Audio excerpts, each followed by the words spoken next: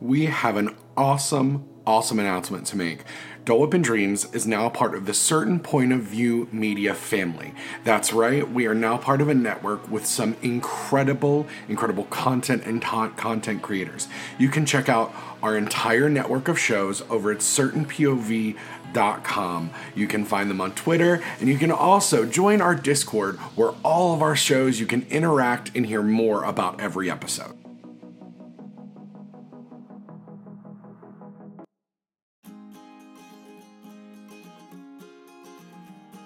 Welcome back, Dreamers. Today I'm joined by author and podcast host Patrick Edwards as we take a deep dive into the most noble of thieves, Robin Hood. As I discussed in our last episode, the 1970s were a time where Disney was trying to rebuild and rebrand after the death of Walt Disney and was finding difficulty moving forward. The 1970 release of the Aristocats was a resounding success, so it was decided during this time that the next animated feature should be based on a classic story. But like many Disney films, this wasn't the first time that this story was going to be attempted to be produced. A story from the 12th century called Reynard the Fox was going to be produced as an animated feature in 1938, but it was deemed that Reynard was not quite the suitable hero for the Disney audience. And when the 1950 film Treasure Island was in production, they were going to try and weave this animated story in 3 sections into the film. But again, it was scrapped. And a decade or so later, it would finally move into development as a feature going so far to even start making some line animation called Chanticleer and Reynard, with Reynard as the villain and giving us a new hero in the form of Chanticleer, which is French for rooster, who would find his roots in Chaucer's Canterbury Tales. And while Chanticleer and Reynard would be scrapped for the final time by the studio in favor of The Sword and the Stone, its animations wouldn't stay on the cutting room floor for very long. Though, while our animated Robin Hood has always been planned to be packed full of sassy anthropomorphic animals, it was originally going to be reworked in that particular Disney way and be set in the American Wild West, since many of the actors desired for the project had deep Southern drawls. Disney was still reeling from the poor taste left in everyone's mouth by the infamous Song of the South. It was decided that this may not be the best choice. Robin Hood, as we ultimately know it, took most of its inspiration from the 1952 film The Story of Robin Hood and His Merry Men. Now, Disney veteran Wolfgang Reitherman would be given the directorial reins of this film, and he had worked on Snow White, Pinocchio, Dumbo, Peter Pan, and he'd even directed Sword in the Stone, Jungle Book, and the Aristocats, so this movie was in good hands. And while Larry Clemens was brought on to write the dialogue script for the movie, it also saw the hands of Ken Anderson, Vance Gary, Frank Thomas, Eric Cleworth, Julius Svendsen, and Eric Meikerman. Now, in his book, Walt Disney in Europe, Robin Allen describes Ken Anderson's disapproval of the final development of this film. He wept seeing his characters that he loved turn into animated stereotypes. He had originally written the sheriff to be portrayed as a goat and to play against the traditional ideas of a villain trope, and he even had a vibrant script featuring all the married men. But the studio decided they wanted to kind of lead into this villain trope and have the Sheriff of Nottingham be a wolf, and make it more of just a buddy movie featuring just Little John, who was originally supposed to be portrayed as a pig, but the studio then was worried about what this would say of implications towards organized religion at the time. The cast features a who's who of Disney alum, who grace these characters with their iconic voices, though the voice of Robin Hood was originally going to be portrayed by the Happiest Millionaire actor Tommy Steele, but he was ultimately let go because his voice was not heroic enough. This film ultimately goes down in history for the discussion of its animation.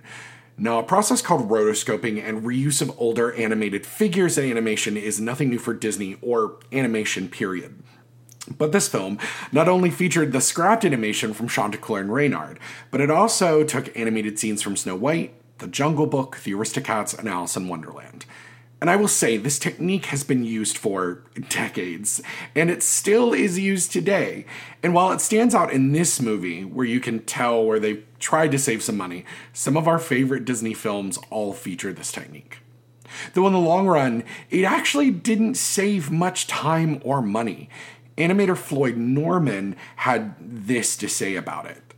A lot of the time, reworking this old material was almost more trouble than it was worth. First of all, you had to dig it out, you had to find it, and then you had to see, well, how can I adapt it? How can I reuse this? Which meant a lot of redrawing. It would have been far more effective, at least in my opinion, to just animate it from scratch. With a modest $15 million budget, it brought in just over $32 million. It met mixed critic reviews, as Disney was still only looking at their film as children for their target audiences at this time. David Billington from the Montreal Gazette said, "As a film, Robin Hood marks a comeback of sorts for the Disney people. Ever since the old maestro died, the cartoon features have shown distressing signs of drop in quality, both in artwork and in voice characterizations. But the blending of appealing cartoon animals with the perfect voices for the part makes Robin Hood an excellent evening out for the whole family." Now, Gene Siskel of the New York Tribune, who is known to be the opinion in movies, well, he at least once was, only gave this movie 1.5 stars and described the movie as 80 minutes of pratfalls and nincompoop dialogue. It sits on Rotten Tomatoes with a critic score of 54%, with only 28 reviews, but it has a fan score of 81%, which I still think could be a lot higher. The 1970s were an interesting time, because we were seeing the advent of home entertainment beyond what was just on live television for the first time. And Disney wanted nothing to do with this, because they didn't want people to be able to record their movies at home for multiple home viewings, which shouldn't surprise anyone. We had seen the creation of the Disney Vault, and every 5 to 10 years they would re-release films into movie theaters, continuing their box office profits for those movies. And after years, when Disney finally caved because they lost a lawsuit against Sony trying to take out both Betamax and the VHS, Disney bit the bullet and joined the companies releasing their movies for home video. They put together a list of Disney films that they called the Untouchables. They would never see home release and would continue to be shown in theaters during this time. Now, Robin Hood and the Aristocats were both on this list, as well as other classics like Snow White, Sleeping Beauty, Dumbo, Pinocchio, just to name a few. But after a poor re-release of Robin Hood in 1982, it would be the first Untouchable film to be released on VHS. And in 1984, they did just that. And it earned $9.6 million in US revenue. And it made an additional $18 million in the international rental market. And you might be going, hey, well, we all have home videos of all of these movies at this point. But you have to understand, 1984, we saw a changeover completely in Disney leadership. And they were people who were not holding certain Disney things to their heart. Defunctland just released an incredible 30-minute video about this on YouTube, so I highly recommend checking that out. It's called The History of the Disney Vault. Now, thanks to Disney Plus, Walt Disney's new streaming service offering a huge Disney catalog for a modest $6.99. No, this isn't a sponsorship plug, but hey, if you guys want to throw some coin to us, we will gladly pimp your streaming service. Robin Hood is in their top list of top 100 most watched content and will live on in the hearts of dreamers like you all for years to come. Disney animator Byron Howard stated that it was one of his favorites and it was the biggest inspiration for his work on Zootopia. We'll oodle-ollie right back after this. Video games are a unique medium. They can tell stories, Immerse us in strange, fantastic worlds. blur the very boundaries of our reality. But at the end of the day, video games are fun, whatever fun is to you. I'm Jeff Moonen, And I am Matt, a.k.a. Stormageddon. and on Fun and Games, we talk about the history, trends, and community of video games. It's a celebration of all the games we play and all the fun we find within them. And there's so many more games out there, so we hope you'll share in that conversation with us. Fun and Games podcast with Matt and Jeff. Find us on certainpov.com or wherever you get your podcasts. And happy gaming. Welcome back, Dreamers. I have an incredible guest with me today. He's an author, he's a podcaster, he's a Disney dad. Pat Edwards. Pat, welcome to the show, my dude. Thank you for having me. Well, first, I just want to have you introduce yourself to the audience and talk about what kind of role Disney plays into your life. Oh, geez, I know it's a big question. I know it's a huge question. That's going to be the whole show. So, yes, I am I'd say a writer first and foremost. I have one novel out, Space Tripping, that's available in ebook, paperback, and audio. It's on Audible as an audiobook. And I've had 2 short stories published in anthologies you can also buy on Amazon in ebook and paperback. And my second novel is in production. It's a sequel to Space Tripping. And that's awesome. Yeah, thank you. And then as far as podcasting, well, I guess let me back up. Sorry. It's been a busy couple of years. I have another project that I finished writing. I actually co-wrote a D&D campaign book. Awesome. That's currently with the production studio right now, and we'll go to a Kickstarter in the summer. And it's actually based off of an album. Myself and another writer were hired to create a D&D campaign based around it's called the Red Opera. It's like this orchestral metal album from this band, Dia Morte. The album's on Spotify right now. You can listen to it. And they do a live stage show. So we've created, we wrote it. It's done. It's mostly all original content as far as like monsters and items and NPCs and characters and locations. And it will be, that'll be coming out by the end of the year. Holy crap. That is so awesome. That is amazing. And you do quite a bit with, D&D. Yes. Cause you, also have it's a podcast. It's a live cast that is also D&D playthrough. Yeah, it's as far as sort of podcast related things. So I do have I don't know if you, Maddie, are familiar with Geekly Inc. or the Geekly Inc. network. I play in a game called the Happy Hell Hour, where we're running through Descent into Avernus, and we do that every Tuesday at 2 p.m. Eastern on their Twitch channel, the Geekly Inc. Twitch channel. All of the episodes are currently up on YouTube as well, if you want to catch up. It will come out as a podcast. Tim, our DM, he's saying he just hasn't gotten around to it. He is going to do a big dump and put them all out as a podcast as well. But if you really want to check it out, you can go on YouTube, the Geekly Inc. YouTube page. And then I have another podcast I do with 3 fantastic people called Let's Rewatch, where we watch movies we loved in our youth and see if they're still any good. And it's a little different from the typical, because we're not looking for bad movies and we're not looking to tear things down. We always go in with positive mindset and we want to like the things that we're going to watch. But if there's, problematic shit or issues, we're going to talk about it. But and I think it's different about it is a lot of movie podcasts, they've already watched it and they're just talking about it. Ours it's a longer commitment, but there's 2 halves to it.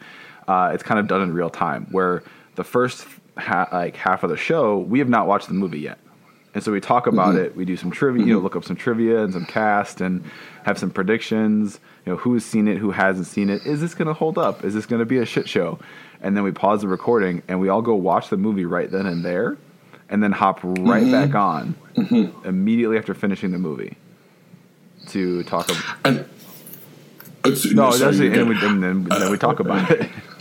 Yeah, I'm a huge fan of Let's Rewatch, and that's actually where I first became aware of who you were, and then you've been on our Buddy Case's show and on Rachel and Matt's show over on a Certain POV, and so that's, I think, after your first episode with Case that I heard, I binged so many hours of Let's Rewatch, and I went and rewatched so many movies because of Let's Rewatch, especially I did Halloween Horror Nights this year at Universal, and so right before I listened to the Killer Clowns from Outer Space and rewatched, and so all our listeners out there, if you want to pause and go subscribe to Let's Rewatch, it is one of my favorite podcasts out there, and you guys will absolutely love it. So let's talk about Disney, because you're not even just into Disney movies, you're a Disney parks guy, which I love. So let's talk about you and Disney and kind of segue that into why Robin Hood. Yeah. Why we're talking about Robin Hood today. So, and we'll get to Robin Hood because I know that's the meat of what we're going to talk about and why that movie, I chose that movie. Disney parks. So I'm sort of a latecomer. I actually married into a Disney parks fanatic family, my wife's family. Ooh. They are Disney World fanatics. They, growing up, her and her parents and her brother and sister, they've gone, I'm pretty sure, at least once a year her entire life to Disney World. Oh, that's the dream. Her parents were vacation club members. Actually, now my wife and I purchased that from her parents, so we own the vacation club now. Okay. And we have 2 small daughters. So I kind of got indoctrinated into that. And I was a little skeptical at first when my wife and I were dating. We were in our early 20s. And she invited me to go on their trip, and me, was like a dumb, meatheady 20-something. I was like, well, why don't we should go to like Mexico and hang out on the beach and just get drunk all day? And she said, shut up and come with. And so we went. And the first time I went one time to Disney World as a child, and liked it just fine. The first time I went to Disney World as an adult, we went during the Food and Wine Festival in the fall at Epcot, and my mind was blown. I said, oh, this is what it is? We spend 90% of the time just like day drinking and eating, and then sprinkling in some childhood nostalgia. She's like, yeah. I'm like, oh, this is amazing.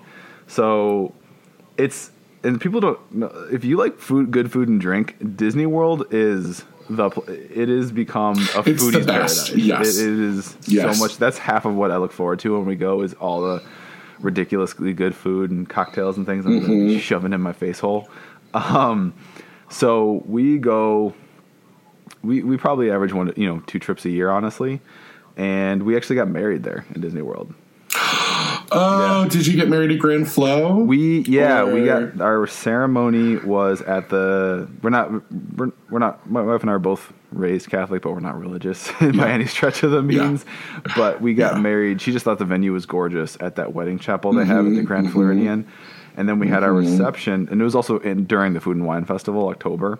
Oh, stop. So we had our reception at, I don't know if you're familiar, Maddie. So, at Epcot, there is the Living Seas building with the big aquarium and everything. So the big aquarium you can go into, and it's actually pretty cool. It's this giant cylindrical aquarium that you can walk into the center. So it's kind of 360 degrees around you. It's pretty tight. On the other side of that, you really can't see it from the normal area. They actually have a venue, a space. You can have meetings. Yes. So our reception was on the other side of the aquarium. So one whole wall of our reception was the aquarium. Oh my God. Oh, I bet that was absolutely amazing. It was so cool. Also, the video's cool. Like there were the scuba guys. They came up and were like knocking on the glass and waving to the little kids that were, the kids that were at the wedding and stuff. Yeah. It was a blast. It was a lot of fun. Then we did like a dessert party on that, whatever you call it. It's like that veranda by the France part of Epcot that kind of juts out into the water for the fireworks and all that. Awesome day. Yeah. Awesome day. A lot of fun. So it's really pretty, it's become part of my DNA. Disney World has. Funny thing is, I actually went to Disneyland a lot as a kid because I lived for 5-6 years in LA when I was very little, like preschool, kindergarten, first grade age. And we lived like 30 minutes from Anaheim. So we went there a lot. So I grew up on Disneyland, and as an adult, I've been going to Disney World a lot.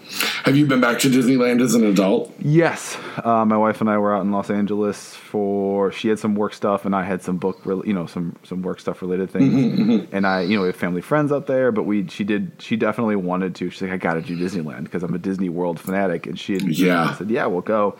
And she found it very interesting how it was like it was almost like a highlight reel of Disney World, because it's all jammed into one park essentially, right? Because Disney World is so massive. And can we swear on this? Yeah, it's expansive. Maddie, I'm not that I'm gonna. Yes. Okay. Yeah, you can swear. Yeah, everybody can swear. My default setting is Disney. Sailor, so I just try to. Yeah, no. Despite being Disney, I think this one's way more for the adults than the kids. So we say go with where you're led. If it comes up, we have touchdown language over here. I mean, if people ask me what's my book about, it's about aliens who get drunk and say fuck a lot. Yeah. But no, so she was just very blown away by how it was just different, right? And they still have Toontown in Disneyland. They don't have that in Disney World. I loved Toontown. Yeah. she, and you can tell it's older, right? Like a lot of the things. The castle is noticeably smaller than the Disney World castle, probably because of zoning. Yeah. But she did really like California Adventure, the other park that's there that you can go across. Interesting. Because that's very unique, right? There's nothing like that at Disney World. She liked a lot. She liked that one a lot as well. She found the downtown Disney Strip, charmingly quaint, because it's just that one strip. Whereas like now, if anyone who's familiar, what used to be downtown Disney in Orlando, Disney Springs, is its own city now. Basically, it's huge. Bonkers. So that's Disney's pretty ingrained. We have a joke, which you said you've been listening. We have a recurring joke on Let's Rewatch that I'm basically owned by Disney. They own me. Yeah. Yep. And I'm currently drinking coffee now out of. I'm not a stuff guy. I'm not really. I don't really collect things. I don't know. I just don't. I do a lot of digital stuff with even books. I like physical books. They're great. I know that's kind of sacrilegious to say, but I like ebooks because it's easy to organize. I've got it always with me, like on the phone and an app. I'm just not a physical stuff guy. However, my one little vice has been, I love the shape, the weight, the heft. I love coffee, so start there, back up, drink a ton of coffee, enjoy it. It's my favorite, maybe my favorite thing in the world. I'm also very particular about like the mugs. A mug you want it to feel comfortable in your hand. You want like the handle to feel good on fingers. I love the Starbucks mugs that they have in all the stores. The shape, and if you notice, they're all different, right? They're all unique to that location, and that's just across the country, right? In Ohio or Illinois or Florida. So there is a Starbucks in each of the Disney parks, right? In Epcot, in Magic Kingdom, in Animal Kingdom, and Hollywood Studios, and they all have unique mugs that you can only get at that one location in that park. So I have the 4 original when they first started doing it from each park, and then they did new versions, so I bought those 4, and then I realized, okay, and then when I was buying them, they were saying that, we got a new one coming in 6 months. It's like, oh, okay, this is just going to be a thing where they, so I'm not going to be a completionist with this. So now I think I've got 10, 11 of them, and honestly now it's just more of a I'll always, whenever we visit, I'll pop into each of the Starbucks and take a look at the mugs, and if I see one that I really love, like I love this one of the more recent Hollywood Studios ones that I'm currently drinking. It's amazing. It's got Star Wars stuff, Toy Story stuff, Indiana Jones stuff, all my faves on it. So what did you think of the Indiana Jones ride at Disneyland? It's fine. Like, I remember when it first came out because we were still. Yeah. You're talking about like the one that's been there for like 20 years, right? Oh yeah. I remember. Yeah, I do remember when it first came out, and the lines were ridiculously long, and it's fine.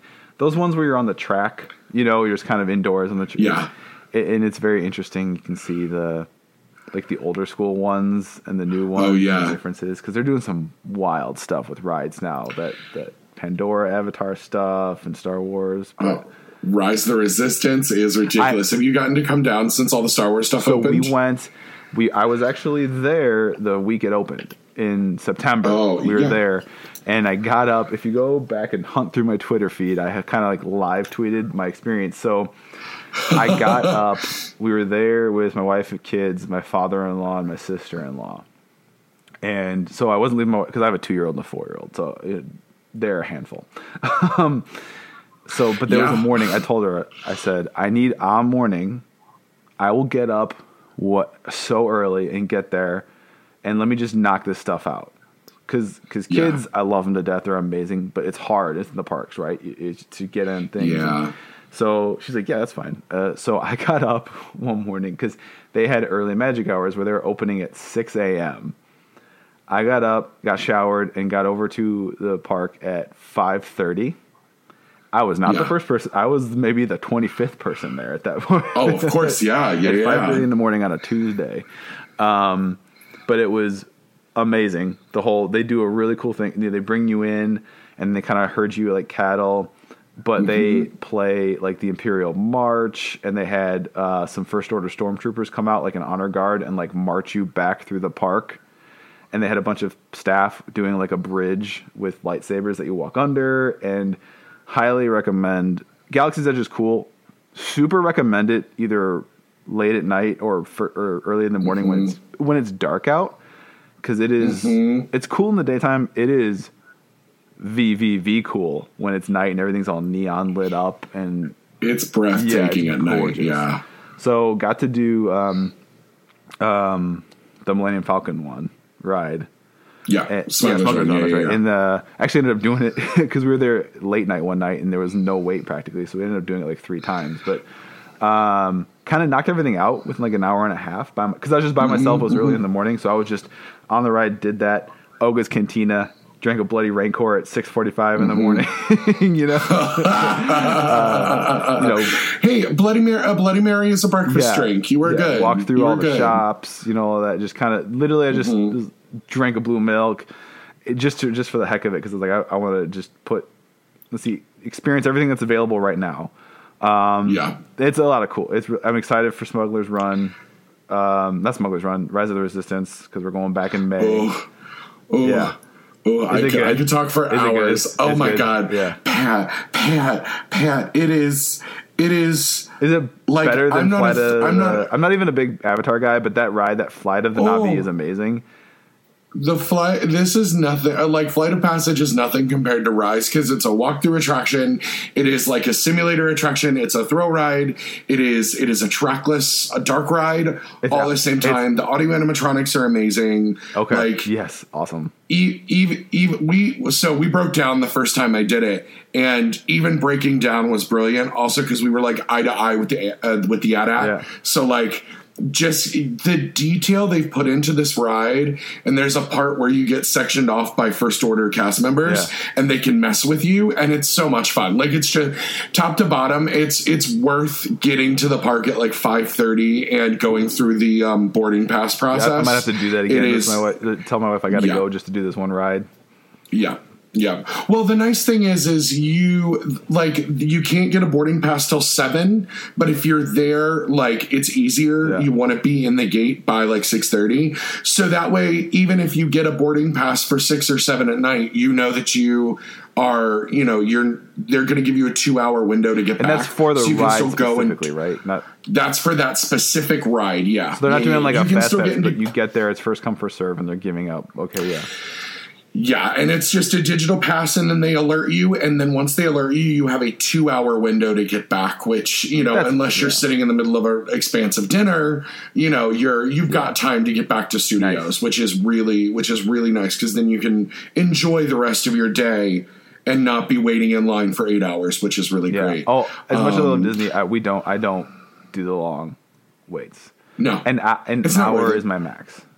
Depending on the ride and the time of day, depending on what's going on, I will do an hour. Yeah. I see those like 2 hours or hour 90 minutes. I'm like, no.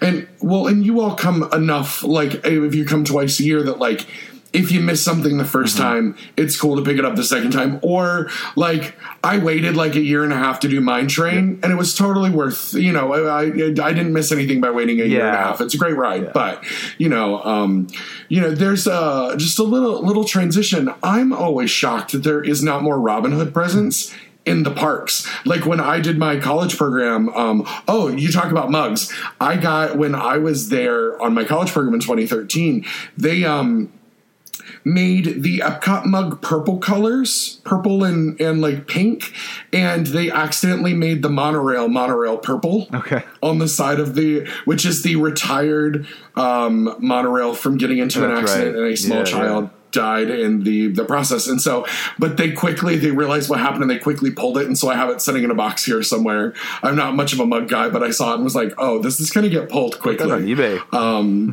Oh yeah. But so like they consider like Prince John and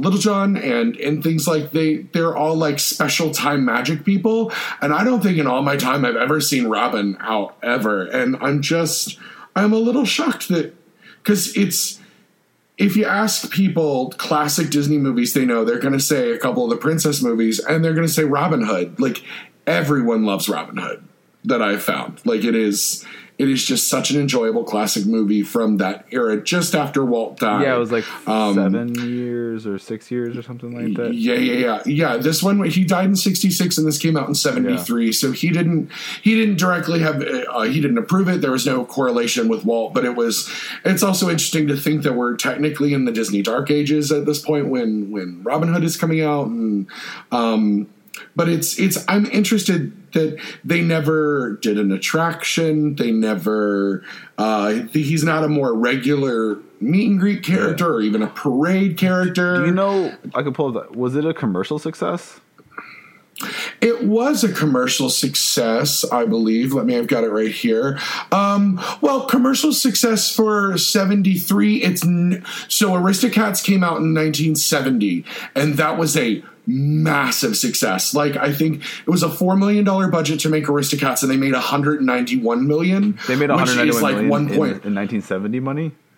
In 1970 money, which it was $1.25 billion in today's money. Yeah, for Aristocats, it's just Avengers. Yeah, exactly. That's what Rachel and I were shocked, because Rachel Shank did my Aristocats episode, which just came out 2 weeks ago. Everybody go back and listen if you haven't listened. This was a budget of $5 million, and they did $32 million, which, considering what was happening socioeconomically in the 70s, kind of makes sense. Movie prices were going up. People did not have as much money. There wasn't gas to go around, really. We were in an oil crisis.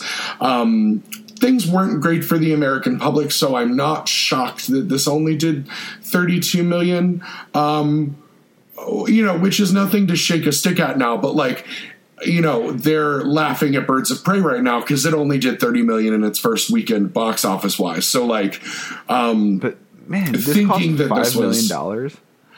It cost $5 million, which is really interesting because we'll get into the fact that it is a lot of reused footage, a lot of reused acting. A lot of reused acting. Oh yeah, because you've got, Little Johnny, if for no other, Phil Harris, yeah. Phil Harris, who was Baloo, and Thomas O'Malley.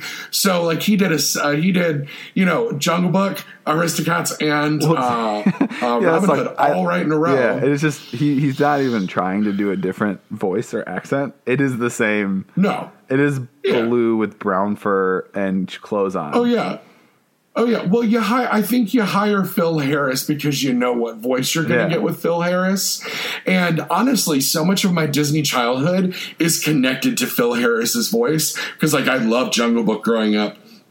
And as a plus-size gentleman, I've always, I always like the bigger boys. So I love Baloo, love Little John. They're great characters. My sister's obsessed with Aristocats, and so Thomas O'Malley he's so good. But Phil Harris also gets that comedy and voice variation that makes him just such an interesting, in volume and pitch.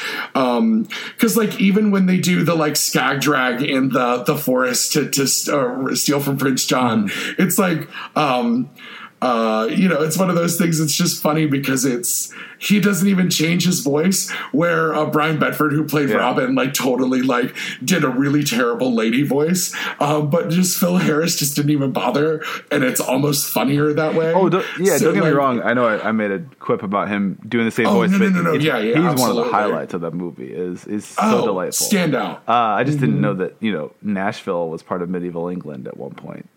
You've also but you've also got what's his name? I've got it right here in front of me. I'm looking. For talking about Pat Buttram, the sheriff. Yeah, Pat Buttram. I like that. That works. Oh, it's so good, and just because most of this cast is also the secondary cast of Aristocats, and so in Aristocats, it's so funny because you've got two thick Southern dialect bloodhounds that are in the English countryside that then are in this, and it oddly works because nobody's going to ask questions because you already have animals acting out medieval life. So what drew you to Robin Hood? Because this was one of the movies that you suggested, and I honed in because I love this movie so much. frankly, I was just trying to think of what would be interesting. What would be one that maybe wouldn't be an obvious choice that other guests you had or would bring up. And what it reminded me is I watched the shit out of this movie, the VHS, as a kid.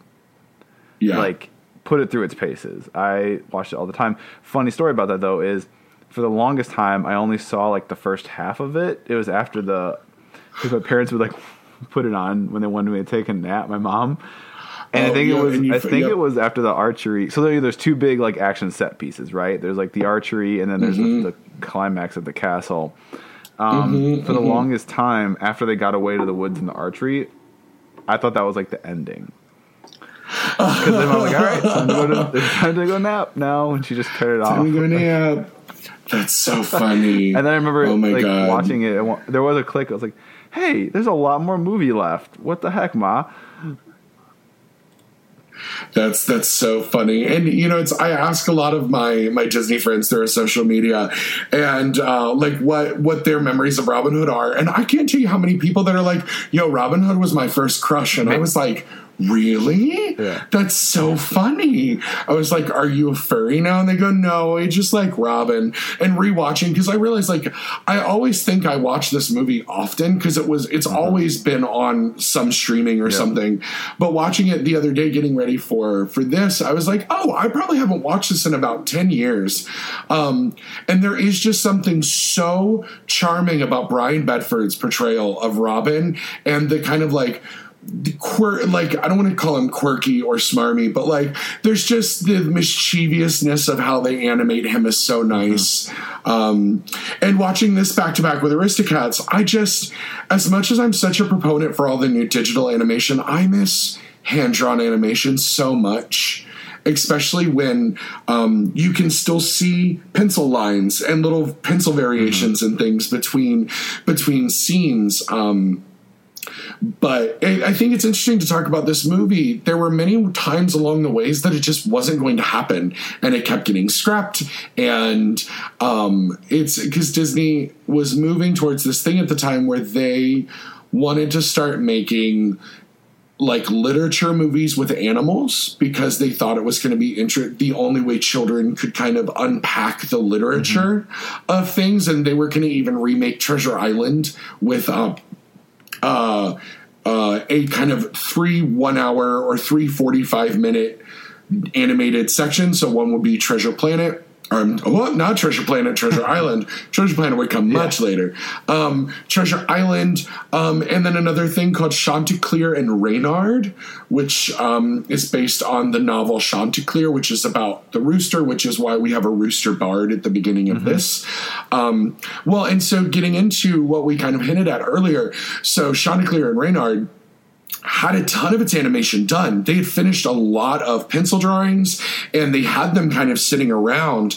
And so I don't really know if they rotoscoped over it, but they really just reused a lot of this Jungle Book and Aristocats animation if they weren't from Chanticleer and Reynard, where, they had a rooster and a chicken and some foxes and some wolves and some bears. Most of Little John's stuff, he's actually on screen alone because, again, they're reusing Jungle Book animation cells, which I think it's so interesting that they are able to still put together a cohesive movie, because I would still call this a very cohesive story that is an adequate representation of the Robin Hood novel. Yeah, honestly, I didn't find too much. I mean, you can point that out. There's some the dance is the most famously obvious scene, but especially with everything with Little John.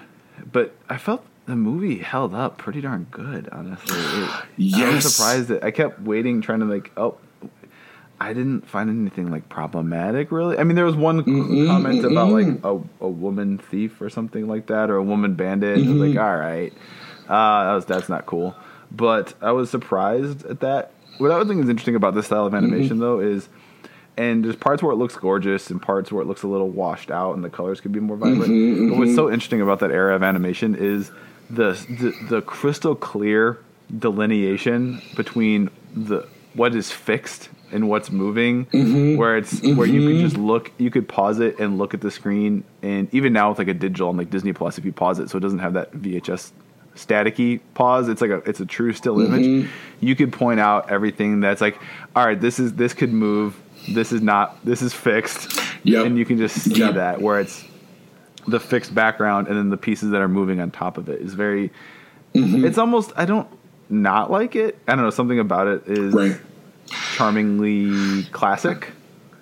Yeah, it's going back now, and like now that I've been doing research on the company and like what was physically happening at Disney Animation, it's not shocking that this is what was happening, because the company, almost from the moment of because Walt's death, and then we would have had the Walt Disney World opening at this point, which was a huge cash funnel.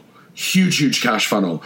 Because Walt was the king of reappropriating money from different places and moving them around and making money work. But, he is famously the man who went broke fully 3 times in his lifetime, and one of which was after Disney was already in production and working. And there are all these things that watching the movie, we go, oh, yeah, it's fine. And, it is cute now, but I noticed the same thing, because I even went back and went, oh, that is squarely Forrest cells from Sleeping Beauty. And I went back and I dug through Sleeping Beauty a little bit, and I went, oh, yeah, there is a good minute and a half of the cells that are all the backgrounds from Sleeping Beauty. But so that's still, at the end of the day, really shocking to me that it cost $5 million to make this movie, when Aristocats was pretty much drawn from scratch and cost $4 million to make. Now, there are a lot less cast members in Aristocats, and they were drawing a lot less moving parts, I guess you would, and it's a little bit shorter than Robin Hood. But I mean, whatever they paid Peter Ustinov and Terry Thomas was worth it. Those 1,000%. 1,000%. And though, it's funny, in my mind, I had a memory of Hiss being exactly like Kaa from Jungle Book, but rewatching it now, they are not the same voice. They're not the same snake. They do have one thing, and for some reason, I wrote down is like, how did the snakes have hypnosis trope get started?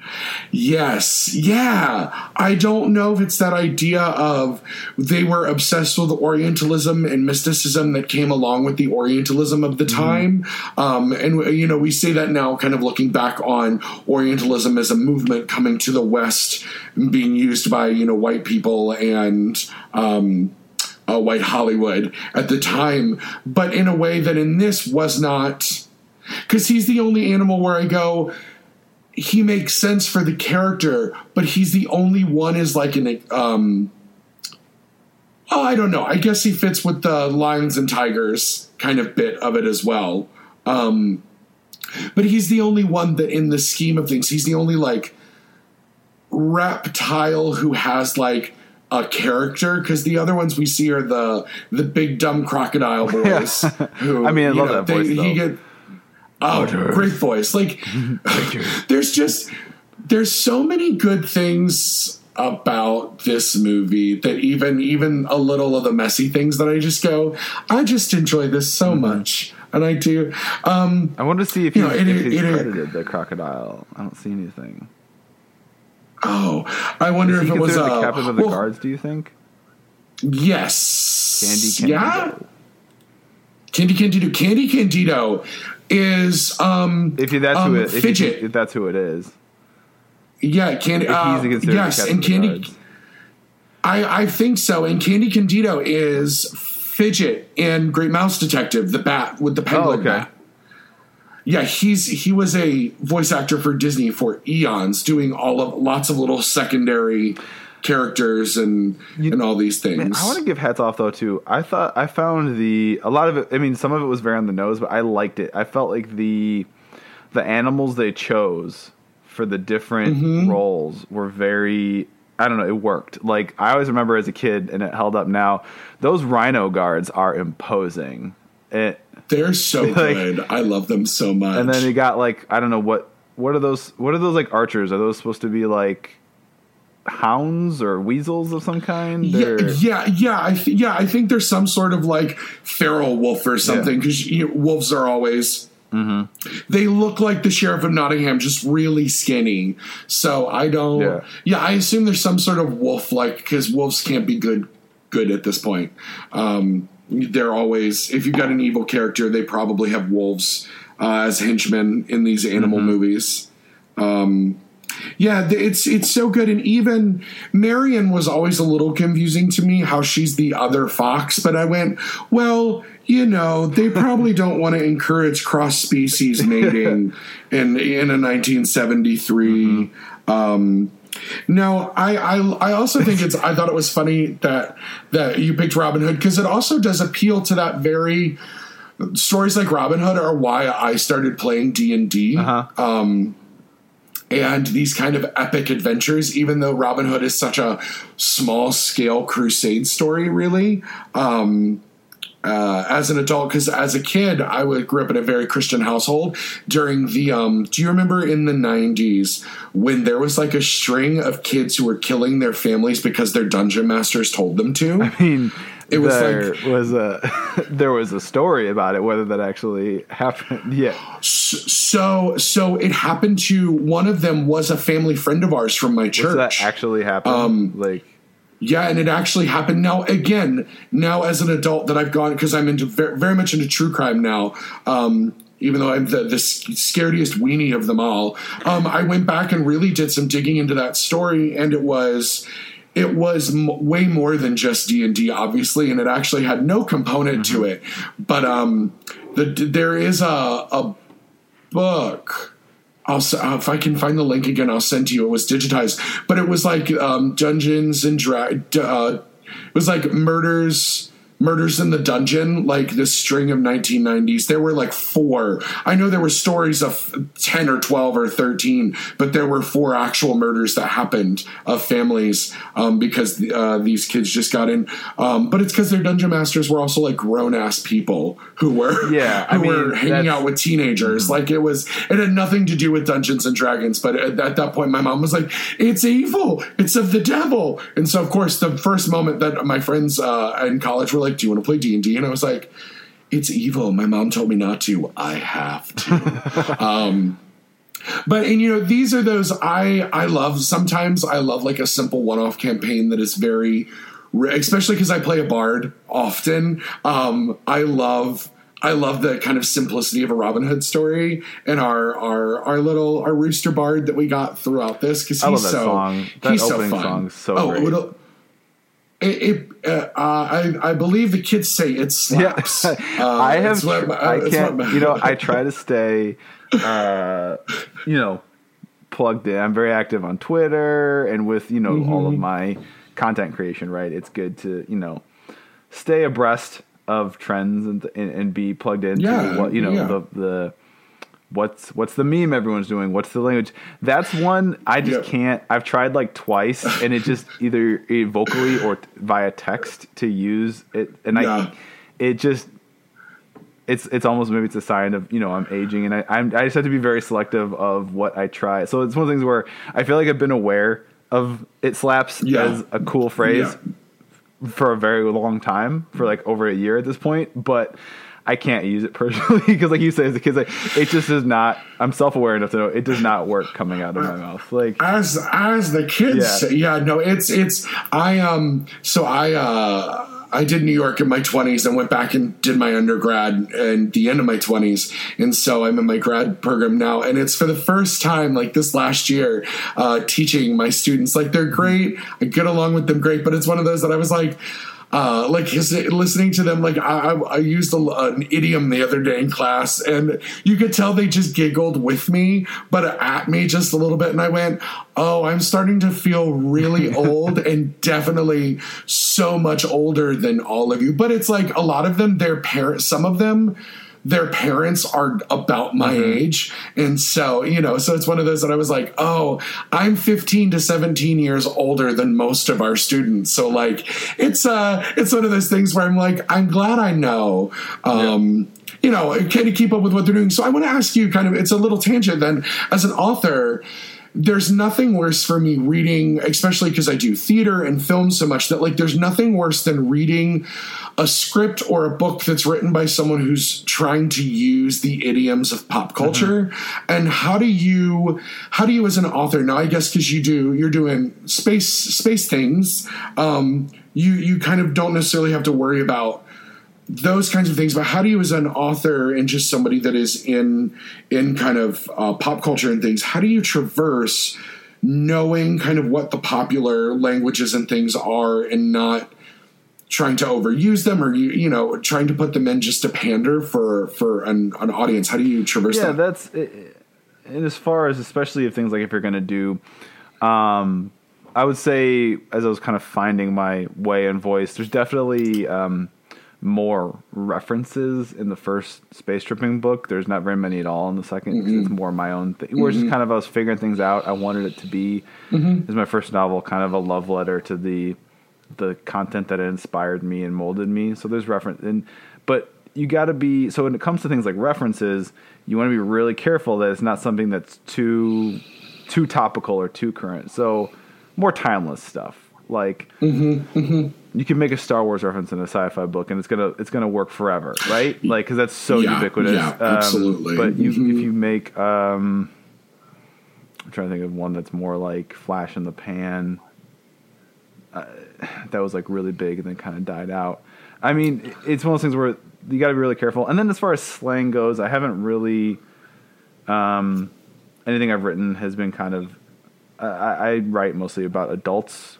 You know, I don't really do I don't write about like teenagers getting, and that would be harder. I think that'd be something you have to be much more wary of if you're writing like a YA book where you're trying to write authentic like teenagers getting into hijinks and shenanigans. You got to be really, because that'll shine through real quick, right? If it feels like it's that meme of Steve Buscemi in the high school, like, what's up, fellow teens? What's up, fellow young people? And I mean, I luckily, most of what I write, I've kind of given myself a free pass, a shortcut, because I just either use more established, phrasing, or I just make up my own. I get to make up my own. Nice. Which is its own challenge too, because you want that to sound authentic as well. Oh yeah. But it's funny you say that, because it is something I definitely remember in the first book having a reference that I had, someone who I trust. They're like, yeah, you might want to take this out. This isn't gonna hold up, 5 years from now or 10 years now. And looking back, I'm really glad I did that, because I feel like it would have been a reference that would not have been. It would have felt very of the time, right? It would have definitely dated the book and dated, and just kind of like I'm just riding the wave of what's happening right then in that moment. Yeah. There's nothing worse than having a piece be a period piece before it's even published, which is happening a lot in theater right now, specifically, or like film that is what I want to call like mass market film. There's little things where, in Guardians 2, necessarily jumping to Marvel a little bit, that like a Zune reference is actually kind of funny for the audience. It's a little weird and funny, but seems a little out of place, but also at the same time you're like, okay, I guess that kind of works. I guess I don't know. Now, we were talking earlier about how with, I don't know. It's also, I'll segue in a second. I'm surprised there hasn't really been a Robin Hood in space yet. Like a spacey sci-fi. I'll do it. I'll make it. Listen, I think it'd be fun. Firefly is probably about as close as we get, but they're not robbing the rich to save the poor. They are, it's that I almost feel like it has this delightful charm to it being medieval. And anytime that you try to update the Robin Hood story, they did that really gritty one a couple years ago with the kid from Sons of Anarchy, Big Beef Charlie Kid, what's his name? Charlie something. Yeah. I didn't see it. And like it was like half modern costuming, but we were in castles and Jamie Foxx was Little John, and I didn't even see it because it just looked so confusing that I think Robin Hood in space would be really fun. I don't know, Pat, maybe that'd be really a cute little thing to do. I don't know. I think it'd be great. But just this idea of, we haven't seen too many adaptations of Robin Hood into other... But there's been, God, so fucking many of like just... So many Robin Hood movies. Like, you've got the 60s one where everybody's in like little pointed hats and pointed beards and tights and pointed shoes. There's the classic, there's the Errol Flynn one. Yes, it's the Errol Flynn one. Well, and then you even have Men in Tights, which flips it on its head and is a parody of the genre, and which is funny. But even just in my lifetime, I think we've had like 6 Robin Hood movies. And then there's that one with Taron Egerton. That, I guess that Edgerton, was like yes. really flopped hard or something. Well, because that means we had literally like 2 Robin Hood Prince movies. Of Thief, No. Yeah, well, I know. I actually know. I think that Charlie Hunnam movie was King Arthur. Oh, yeah, you're right. Maybe that was a King Arthur movie. But I find when they retell Robin Hood and retell King Arthur, it's just this faux grittiness with like a Guy Ritchie lens. And long shots and lots of fire and titties just everywhere. It's just these movies. We did Prince of Thieves and Costner for Let's Rewatch last year. We had Tim Lanning and Jennifer Cheek from Geekly on to do it. It's so fucking long. I don't think it's I've such heard a that long episode movie. yet. It never ends. I remember watching that as a child and just going, "This is not good." He doesn't know. Except for Alan Rickman, it's like of course, because was he the sheriff of Nottingham? And or he's got some fucking lines. Oh, yeah. That are just like, of course, he's the man that was just built to be villains but be beloved by everyone. Yeah. It's just so, because even in Love Actually, like, he's just a shitbag, like But I think it's interesting. Originally, this movie was going to be set in the Deep South. This animated Robin Hood, they were going to repurpose it to the Deep South. Yes. Interesting. Yes. That probably would have given us a lot more problematic fodder to dive in on. So this was because Ken Anderson, who was kind of in production for Disney at the time, he ran Aristocats, and he was like I don't want to say showrunner, but he was showrunner. Yeah. He became exploring possibilities for their next film. I'm just reading this right from the wiki. And so they favored classic tales as subjects for the next film, which Anderson suggested Robin Hood. And everyone was like, yeah, hell yeah, we got to do it. But he wanted to blend the ideas of Robin Hood as this Brer Fox character and make him slick and use his skills to protect the community. And Anderson loved Song of the South. The company was still very, very proud of Song of the South at the time. And except the executives were like, you know what? People didn't like this. We kind of fucked up. It was a little tone deaf. Which is, I think, daring in 1970 for them to go, when we still have KKK crosses burning in the South. And integration was just happening in schools across the country. And they decided only because, so Wolfman Reithermans, which was an executive at Disney at the time, decided that there was a 1952 Robin Hood called The Story of Robin Hood and His Merry Men. I do not think this was the Errol Flynn one. I think it was the one before that, where they decided, they were like, you know what? People like English things right now. England is doing very well in America. Let's just set it in England. And I was like, oh, like the story? Okay, cool. Let's just set That's it. great. Like, it's this revolutionary idea. Keeping it where it's set? Okay, guys, great. I have an idea. Let's do a Star Wars movie, but in space. No, it will never work. It will never work. You know what, Pat? No gays in space. It can't happen. No gays in space. No gays. But yeah, it's they were going to have more of the Merry Men, but they decided that because they wanted it then to be like reminiscent of Butch Cassidy and the Sundance Kid, and it'd be like a buddy cop movie and all the, yeah. I'm gonna make watchers watch that because I love that. Might do it. Yeah, well, it's really like the first modern film coming, like in our modern film sensibility that influenced so many filmmakers. That one was that was like the first that set movie. The tone. And again, I don't want. This has been an episode of Tangent, and I'm loving it, and I'm having fun. But that movie I highly recommend it. Go watch it. Some of the best. You will be blown away by the quips and the one-liners. Newman and Redford. So good. Yeah. Yeah. Well, and I didn't realize, so looking, they even went back as far as Snow White to recycle for this. It's like we've got the whole Disney canon up in Robin Hood. Yeah. Which I thought the dance was pulled from Aristocats when they're doing Everybody Wants to Be a Cat, but it makes way more sense that it came from a princess movie. 99.9% sure there's a side-by-side video out there that shows. Yeah, I agree with you because I've seen that on YouTube as well. But you know what's kind of nice is that from this time that, again, with the exception of the comment of No Woman Bandits, which in 1970, looking at medieval, like that is something that I believe would have come straight from the text, if you will. I believe, because that is a very medieval cycle play kind of sensibility. But it's kind of interesting that there are. I don't see anything problematic with this movie. Not really, no. Like, I was surprised. I was waiting for the cringe moments to happen. And, so with the advent of Disney Plus, we've been just throwing on lots of classics for our daughters.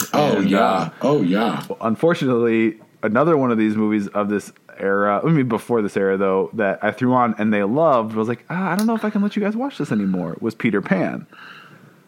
Because the Native Americans, like, oh man, it's like I knew it was going to be a little dodgy, and then I watched it. I had it on with them. I was like, I told my wife, I was like, they're going to ask for Peter Pan. We need to tell them it's not working. That's what we tell them. If we don't want to watch a show, we say that it's not working. Because I'm like, I don't want that imprinting on them. That is well, because there's so much. It is worse. The Native American is worse than you think it is. It's I recently recorded an episode with guest Eddie Thompson on it, and it is. Oh, you did? Awesome. Yeah. I always know it's. I always know it's there. It hasn't been published yet by the time we've recording this. So I always know it's a thing. Because again, going back to the parks, I think I think Peter Pan is an overrated ride. But if there is a fast pass for it, I will take it. Because I love miniatures. I love miniatures. So like flying over the city and island and stuff. It's beautiful. Yes. But it's one of those that I don't get waiting 90 minutes for that ride. Plus, I have a funny story about that too. That was my favorite when I was a kid, and we'd go to Disneyland all the time. And I was so spoiled though, because we would get to go just randomly whenever. Because we were half an hour away. We'd go during off season, so there'd be like no crowd whatsoever. Where I'd be so spoiled where my dad and I would walk on and be like, I want a ship with the black sails. So we would just stand at the front and wait until a black sail ship, and just let him go. Like, all right, let me get on that one now. Like, because there's nobody else there. That's so good. Yeah. That was the one thing going to Disneyland in March versus being at Disney World in March. I walked onto everything. I accidentally, I didn't take a red eye, but I got in at midnight. Got to my hotel in Anaheim and then couldn't sleep because I'm on East Coast time. So by 6 o'clock, I was 6:30. I was like, let's get up. And I went, there's extra magic hours right now. Let's just go to Disneyland at 7 a.m. And I'm walking on and off every attraction.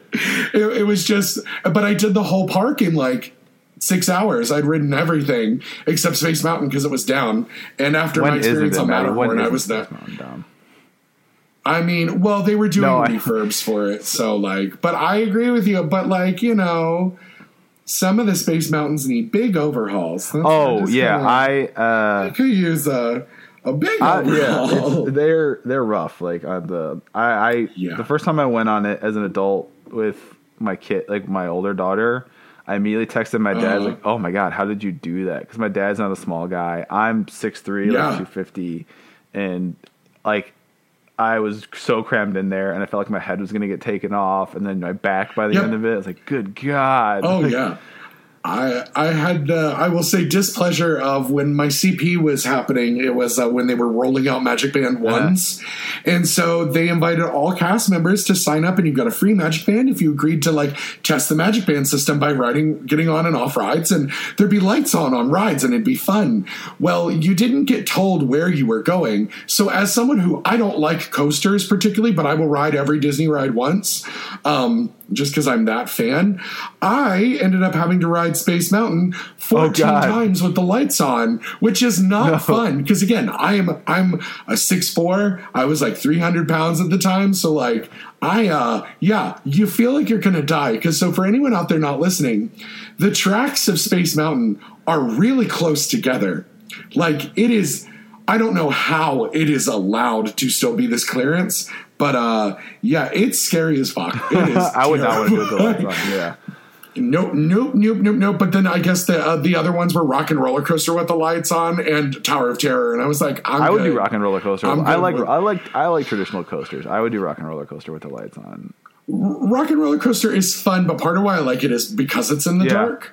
I like, but it's again, I'm a weenie. I'll do all of it. Like I'll do all of it, but fast and loops don't bother me as much as like super high heights and drops. I'll say like I hate drops. I hate drops.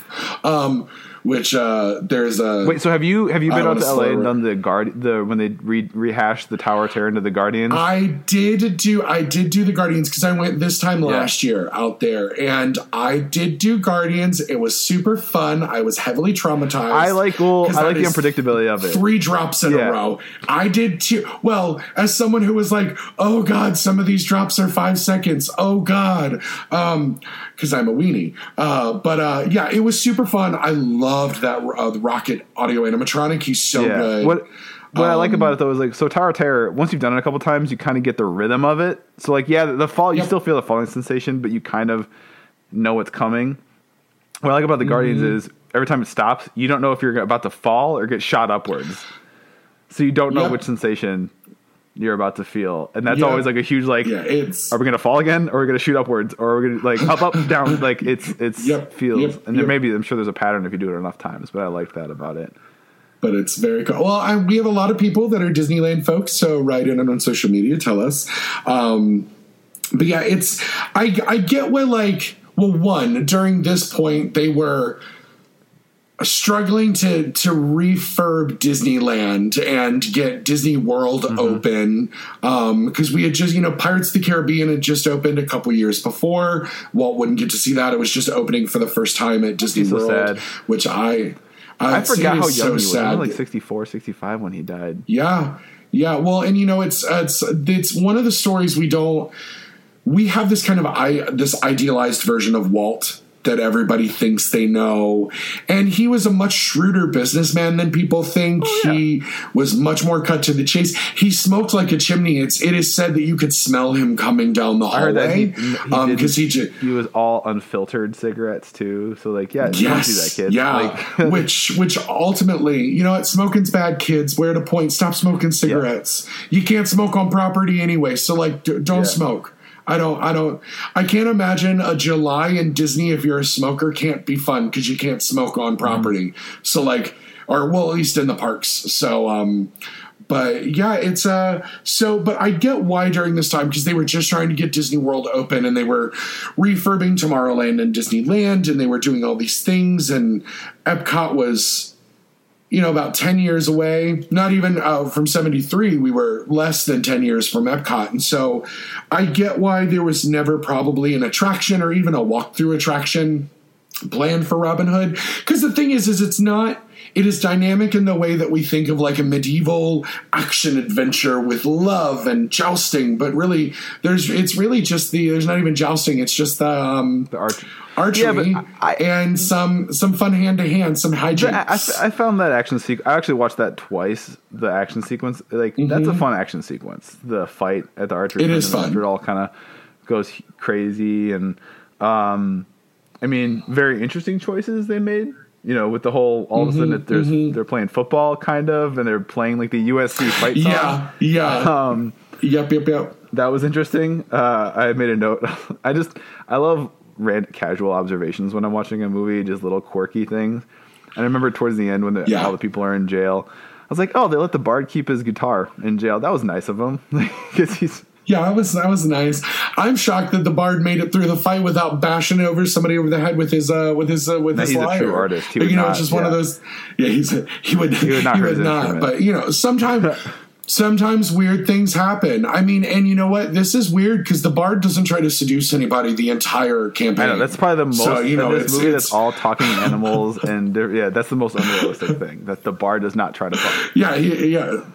Yeah, it's true. I mean, he gives some nice come hither eyes, but I think they're those crazy rooster eyes. But what's funny, you mentioned his eyes. That was the one I felt. There's kind of all the other ones have. He didn't really have much life in his eyes. There's kind of uncanny. There's a softness and well, they make everybody else's eyes very human in the way that Disney eyes are human but not human. They're too big, and his are very bird-like, where they have the two very distinct colors. They're two weird colors because they're red. Weird choice red to go yellow. like scientific anatomical with our narrator who's like talking directly to the one character that's talking to the audience has the most unsettling eyes. Well, and he's almost, because I guess this is also a rooster thing too. He's almost not even anthropomorphic because roosters really, if you straighten the backbone up, they're kind of human shaped anyway. Mm-hmm. They're just a little chubby, but he's such a fun character, and I've always loved his character design. Because he's one of the things other than Robin that stands out to me, like from my childhood is I was the kid that didn't have cable, so all of my references were 20 years behind my peers. And so I distinctly remember pretending to play guitar on the playground and sing Ooda Lolly, and my everybody was like, "Oh, you're a weirdo. We haven't seen that movie. Haven't you seen Little Mermaid?" And I was like, "Yeah. Yeah." But yeah, I think this is another one where I'm really happy it's in the canon. I'm really happy people are showing it to their kids. They are, without going, "Oh, we can't really show this to our kid." Because even when I did our second episode was Little Mermaid, and a lot of parents online were like, "I'm not super comfortable with my kids watching Little Mermaid," or "I'm having to watch Little Mermaid with them, and then we're having to have a conversation the whole time." Which, it's that's up to the parents, but this is one of those that, maybe this shows that I'm an 80s, 90s kid that got raised in front of a TV at a babysitter, but like, this is one where you can sit your kids down in front of it and not have to worry about the conversation you're going to have to come back to. It's not Peter Pan. Yeah, it's not. And there's different levels to like the conversation. Like there's some, it's like with Peter Pan, that's just like, there's no positivity, I feel like, to be had out of the issues in that one. Is with the Little Mermaid, is the whole like change yourself for a guy? Is that the conversation? Or that's a lot of it. And also, though, I'm also one that I'm like, well, when you look at it, she's not just changing him for the guy because she's so excited about humans and like the human world. Because like, if Ariel was really just changing herself for Eric, she would have thrown herself at him as soon as she falls out of the water. They would have kissed, they would have fucked, movie would have been done.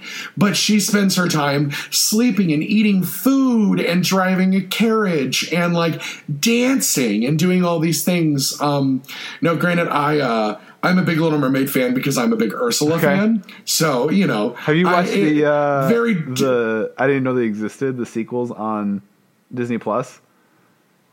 Pat, we don't talk about those. So sequels. That's interesting to me is all of those movies, Aladdin, Little Mermaid, they all have these like direct to DVD but they were such big hits. There are a lot of them. Why wouldn't they have gone to the theaters with those? I don't. Well, especially when the third Aladdin, they got Robin Williams back. Like, because the second one, I get it, was a lower budget. Then they sent it over to the Tunes. I think it's because, I'm going to tell you why. Jeffrey Katzenberg is why. Because Jeffrey Katzenberg we call him the deep enemy of the pod here at Dole Whip and Dreams. But he, I will say, made a lot of decisions that seemed awful at the time, but were great for the movies overall, for the structure of the films. But they were very specific between the Disney animated studios and like Toon Disney studios. There was the television studios, which is why most people don't consider Goofy Movie a Disney Renaissance film, while I, and Case Aiken, our buddy Case Aiken, as our men of culture, consider Goofy Movie part of the Disney Renaissance because it is one of my favorite Disney movies of all time, let alone the 90s, and had the least problematic shit, because you're also looking at like Pocahontas came out about the same time. Long story. But, I think it was the moment they shifted to the other studio doing the animation, there was no chance of them getting feature releases. Also because, like, all the Renaissance movies were doing so well, and Michael Eisner and Katzenberg and all the new people that came in from Paramount just wanted to hoard that money, wanted to keep that money. And that was also the peak of people buying home media.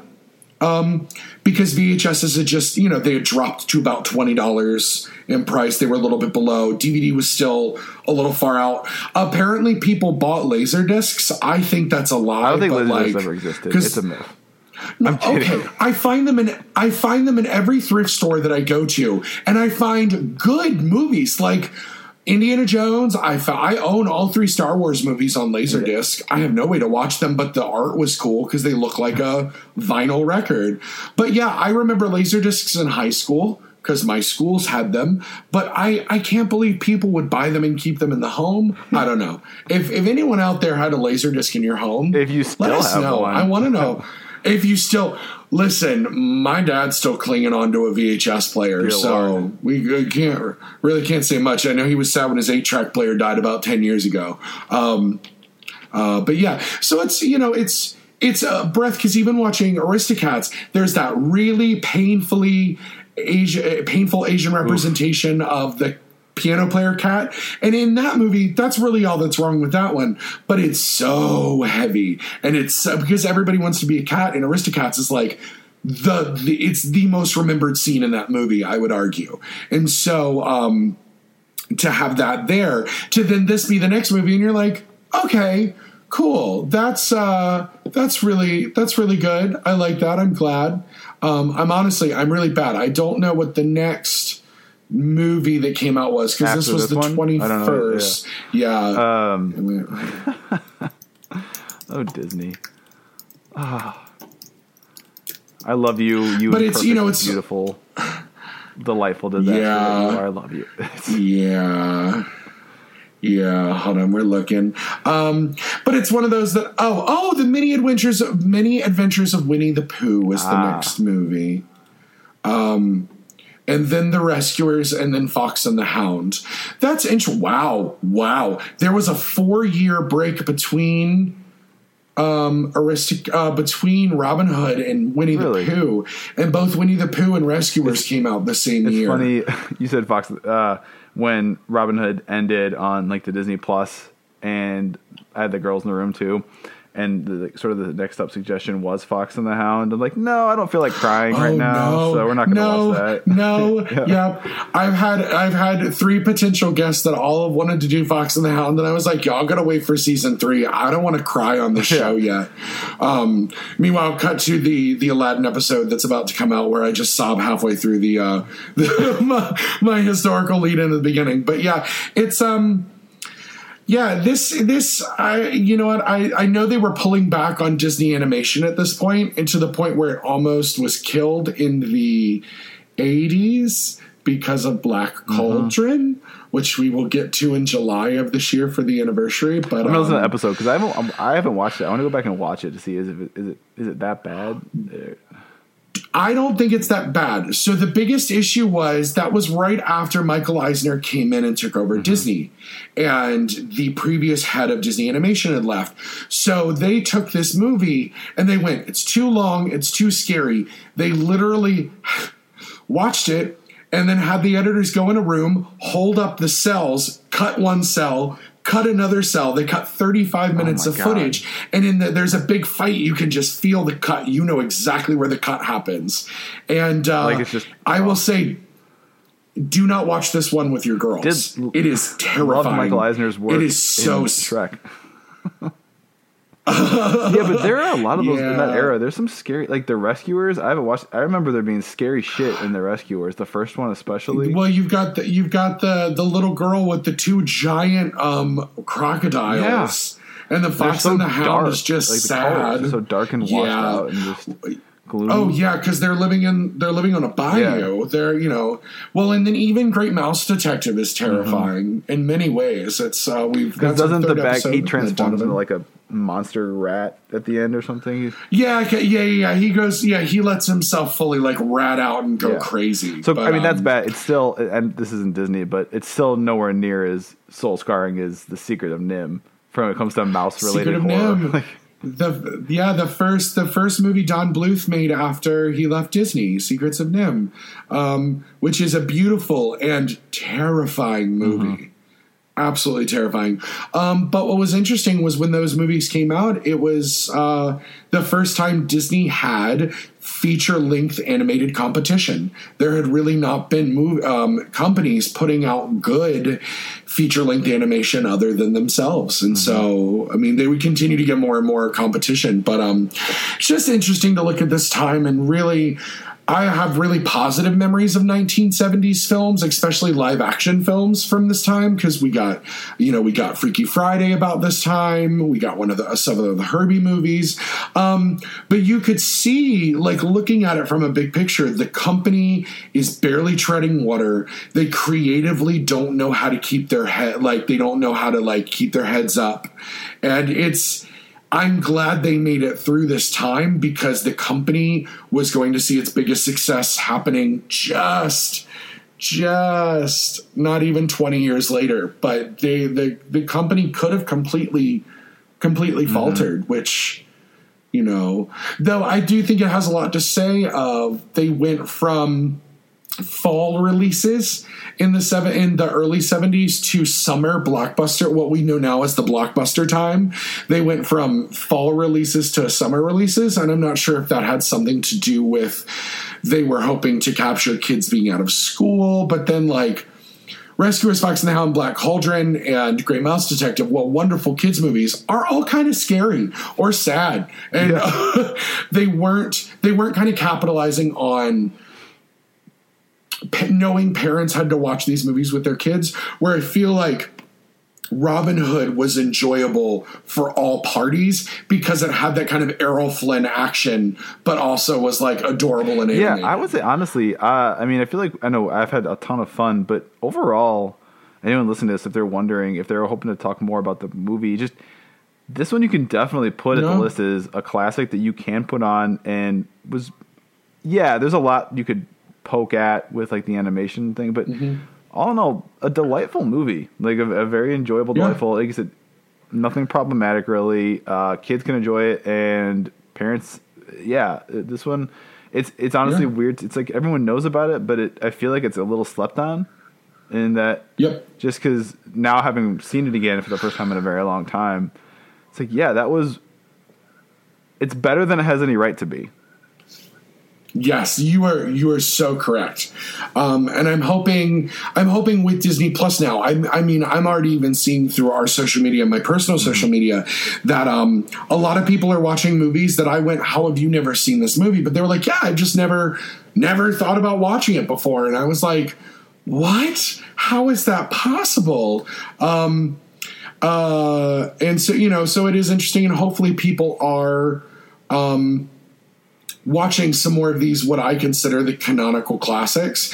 Now, I will say while they call this a musical, I don't particularly consider this a musical.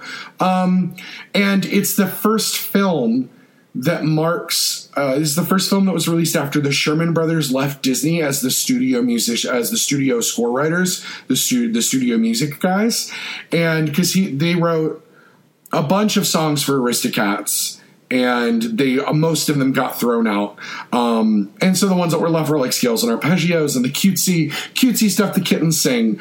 And this movie marks the first Disney movie that, animated movie specifically, that did not have the Sherman Brothers. And the sound is different. And while I think the sound should be different because I like Oodalolly because it does have that 1970s Americana folk sound that was very popular, very John Denver, very Paul Simon, but it also has what I expect a medieval story to have, this kind of what the Bard's music should sound like for this time. And but I think it's one of those, this is, again, we're starting to see the steps of change in the in the studio, and this is the first one.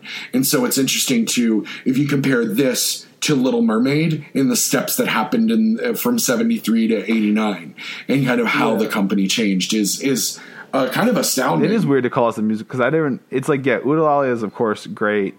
And then I feel like it's one of those things, the songs are definitely more background. They're not forefront. Like it's one of those things where I'm aware there's a song when they're dancing in the like when there's like a romantic love song. Couldn't tell you one lyric from it. It doesn't stick. Nope. And then there's the kind of the little like parody joke song Little John makes up, making fun of Prince John. Side note: I love how there's two characters named John in this fucking movie. They're in all of Robin, in Robin Hood in general. Yes. How did I never really think about that? It's kind of lazy on the original writer. Yeah.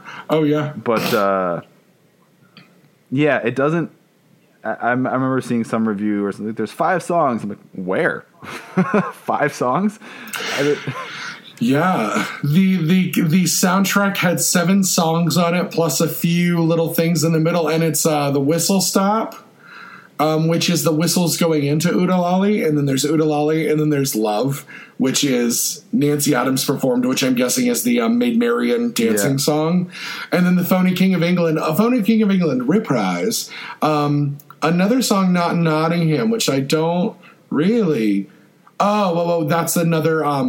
That's the sad song that the bard plays when everybody's getting thrown out of their homes. Okay, yeah. And then there's like a Love Oodalali reprise that the studio chorus did for the final credits. But I was like, this is not a musical, because even if you compare this to Pete's Dragon, which I believe was 76, that has 8 songs in it that all progress the plot, because the whole idea of a musical, especially because at this point Andrew Lloyd Webber has had his first musicals produced, Sondheim is running Broadway, like all these things, and so we're getting the musical has progressed to be what we know the musical as today. So like it's not progressing the plot any. So I definitely would not call this. If it feels like even Oodalali, which is awesome, it still feels like the kind of the background. Like it's like it still feels more like a soundtrack. Whereas a musical, in my mind, the song is front and center, and there's no doubt in your mind. Yeah, and you're really wrapped up in, and it's almost like the difference is in a musical, the visuals are there to support the song. Whereas in this, it felt like the song was there supporting the visuals. So it's more like, that's why I don't think of it as, do you know what I'm saying? Like, yeah, absolutely. And, absolutely. Yeah. The music was in the background more for this. If these were like tiles on your, if you're like doing some kind of graphic design, like move in Photoshop, move to the front, move to the back. It's like, and I'm just thinking of like, especially recent big Disney Pixar musicals where it's like the song it's very very like Moana or something. It's a very like, this is song time, everyone pay attention to the song is the star of the scene, everything else is just there to support the song. Well, and even in like Coco, where the music was intrinsically part of the plot and it wasn't a musical moment, but it was a musical because the music is wrapped into the culture and the storytelling. And so it was still one of those things that they took. Yeah, it still took center stage for those moments where it just didn't. And I think that's okay. I think this would have been sillier than it is. And I'm not sure it would have worked if it had been like a full Disney animated musical. I'm not saying that's a bad thing about this. I just think I don't know if you can call it musical. No, not at all. And I realized another distinction too is, yes, you have the bard who's singing a couple times, and he's shown as being part of the world, but he's kind of outside it as well, because he's breaking the fourth wall. So other than him, none of the songs are being sung by and again, Little John is doing, that's not fair. Yeah. Okay. But it's just not enough of like, the characters themselves are singing, right? And they're not singing to the audience, or they're not singing. They're right. Like even Phony King of England. Yes, Little John's singing it, but it's like he's just kind of singing it to the other characters. It's not for us, the audience. It's for themselves. Yeah. And again, in that period, it would have been very common because there's no recorded anything. Yeah. So they would have, been singing little ditties. And it makes sense. It sounds like a court song. It sounds like a silly pub song, which, again, is appropriate for the time. It's I don't mind our tangents we've been having just because, we found this with Aristocats, too, that there's, as much as I love these movies, there's not always a ton to talk about with them. And so I think... I feel like it's a good sign because it's one of those things where... Yeah. It's... I feel like, honestly, the better it is, there's less to say because, it's a good movie. It's enjoyable. Watch it. Yeah. Where I think Peter Pan, I had to cut Eddie and I off because there was just so much that while it's so... Which is so interesting to think that Peter Pan is so... widely known and widely popular, and even in queer culture, we have the whole Peter Pan complex of things, and just Peter Pan is just such a, where I would argue that with Robin Hood, there are always adaptations of it, there are always new versions of it, but for some reason Pan sticks and Robin Hood doesn't, and I'm not sure if it's the magical element of it or that it happens about 100 years ago now, or what it is, because there's something to me just as fun as when that maybe the problem we didn't know what problematic was at the time as a kids, but something about it stuck in our brain, whether for good or ill, it's just stuck in there is memorable. But because it's not even just and I don't want to steal the thunder from that episode because it's the Native Americans are a huge, big, glaring issue. But that's not even. There's other things with Tinkerbell and Tinkerbell and Wendy. All the women, all the female characters are coded in such a terrible way, but it also was 1953. So again, we talked about this a lot on this podcast. That I'm a purveyor of. We need to have the conversation that it was a different time, but not say that it was right because it was a different time. That. Everybody knew it.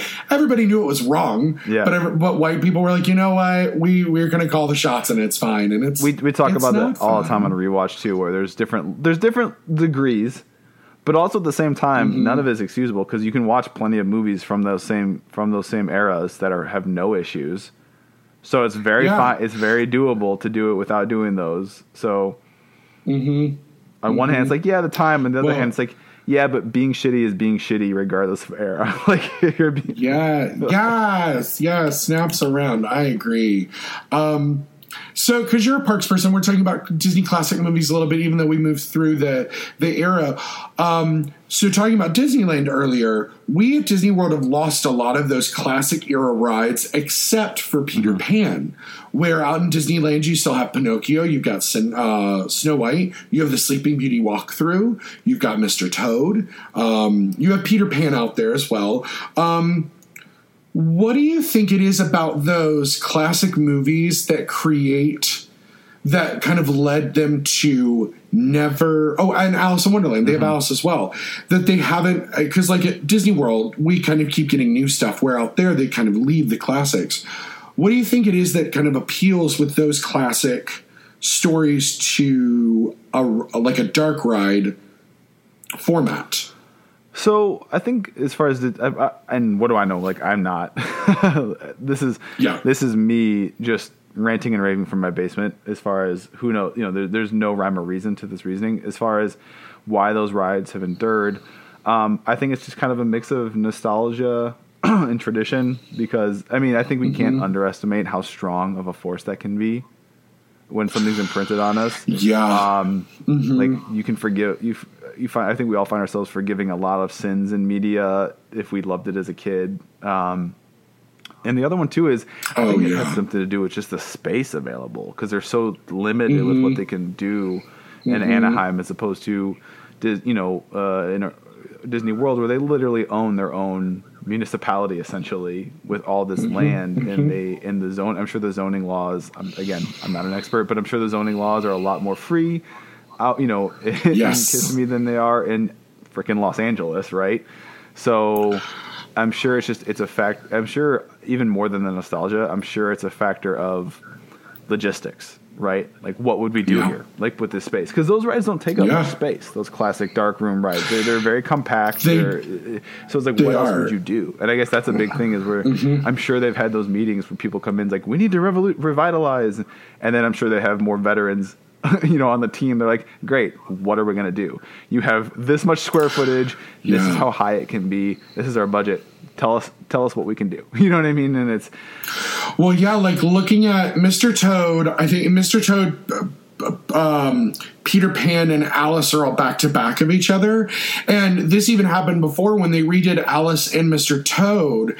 They had to blow out the walls between the two anyway and shut down all the rides. But I think the way we also have to look at, when you're building from scratch now, the current safety codes and what has to happen. So I mean, honestly, I feel like looking at that area, they would probably blow out Alice, Mr. Toad, and Peter Pan to do one new attraction, which then you're going, wait, we're losing 3 attractions, which is 3 wait times, which is 3 ways to shuffle more people through, than one super new attraction that we know is going to have a 5-hour wait for the first 2 years.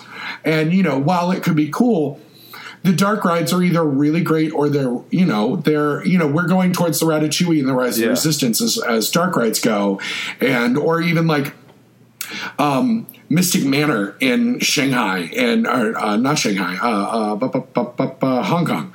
And, there's these new ways that we're telling stories through attractions. But going on them for the first time, they're so charming and I had so much fun, even for as short as they are. I love Alice. I wish we had an Alice attraction here other than the teacups. Because I know Disney World, they were building more, they were thinking about food, they were thinking about long-term and longevity in a way that looking at Disneyland, it's more about snack carts. And, I didn't go to Disneyland for the food. I ate a ton of food while I was there because the snacks are amazing. But I at no point found myself like, oh, let's go do a sit-down meal. Where in Disney World, again, my family, because they went... My grandmother passed away, and then I think my parents went with my sister like 5 years in a row every summer, and I went with them once. It was my first time I went. And my parents are very, very big food people. So like, the reservations and the dinners, those were an intrinsic part of the Disney experience for us. We do our reservations like 6 months in advance, as soon as you're allowed to, like for some certain restaurants and stuff. Because you have to if you want to get... You have to. Listen, anybody out there, I'm helping a friends this coming week plan their honeymoon. And they were like, well, do we need to like fully plan every day? I was like, you need to know what fast passes you need every day, and you need to know where you're eating.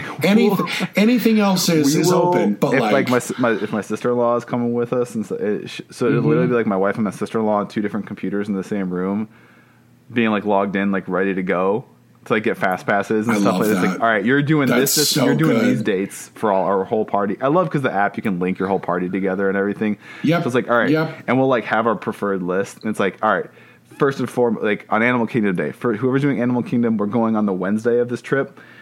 You're getting that flight of passage. Boom, first and foremost. We went Expedition Everest, Kilimanjaro Safari, all the, and we plan all those, and then restaurants too, where it's because there's some you can, but like Les Celliers in Canada or California Grill, Les Celliers, you are not getting it without a reservation, and you need to make it months in advance. Like it's it's so good though. Oh man, just the cheese soup, the pretzel bread. They're doing a brunch right now for Festival of the Arts that is a prefixed 8-course brunch for $67, and I almost did it because they did like a Canadian avocado toast, but then they're doing 2 new beer cheese soups, and is it just avocado toast and then just topped with a pile of bacon and syrup? Pretty much. No syrup, but there is definitely bacon and tomatoes sticking out of the top of it. But there's lots of it's like an 8-course thing, and I was like, oh, I want to do this so bad. But when I brought my parents down last March, and that was the one thing that I was like, listen, we're doing Le Cellier, but we're going for lunch, but it's fine because I could get a lunch reservation 30 days out. It was fine. Don't eat breakfast. But poutine, don't eat breakfast. Oh, it's so good. Well, even then we all did the beer cheese soup and then just did like 2 appetizers each. And it was, it's a lot of money, but it is so delicious. And I love now that you can get the Le Cellier poutine at the quick service cart just on the inside of Canada. Because they do one with brisket now. It's so good. But it's just, everyone should. I say a true Disney fan's life is not complete if you don't do both coasts at least once in your life. Oh, yeah. I say it's. I still love the idea of Disney as a once in a lifetime thing for a lot of people, because statistically it's still still expensive, and they're raising for the some pass rates and stuff. Well, they feel like they're doing too much. They want to thin out the park crowds because. Well, it's because being a pass holder, like the other day, we went and I was like, this is the dead weeks, but it was gridlocked because they've started instituting new cheerleading competitions. They did state championships at ESPN. So we had 15,000 cheerleaders and their families in the parks on a weekend in February. And it was like 120-minute wait for Haunted Mansion. I was like, guys, we're going home. Yeah. We're going home. One thing I want to shout out, though, because I could talk about Disney World and the food and stuff there forever. I want to shout out about, you said attractions. Best attraction, in my humble opinion, IMHO, at Disneyland that's not Disney World, and if they ever get rid of it, I'll cry, it's this boat ride where you go through the mouth of the whale from Pinocchio. The storybook. Yeah, and then it's all, again, miniatures, so guys. cute. If you like miniatures, and you see they have all the different castles and these gorgeous little miniature, almost like the scale of you'd see trains, those model train villages, like that scale. And this is, obviously, for anyone who doesn't. It's so cool. You just go on this lazy boat ride, and then you see these gorgeous, highly detailed, so well made model miniature recreations of everything, and they have, at this point, they have Arendelle from Frozen in there now, and towards the end of it, just gorgeous little villages and settings from all the classic movies, and it just looks, if you're a miniature geek, it's I like it more than my kids and my wife. I want to see them. It's very, very cool though. They put me and 3 other plus size people in that boat at the same time, and getting in and out of it, we almost literally ate shit. But it was so cute, and I was just so tired at that point, and I was so happy for 10 minutes to sit in a boat and look at really pretty sets.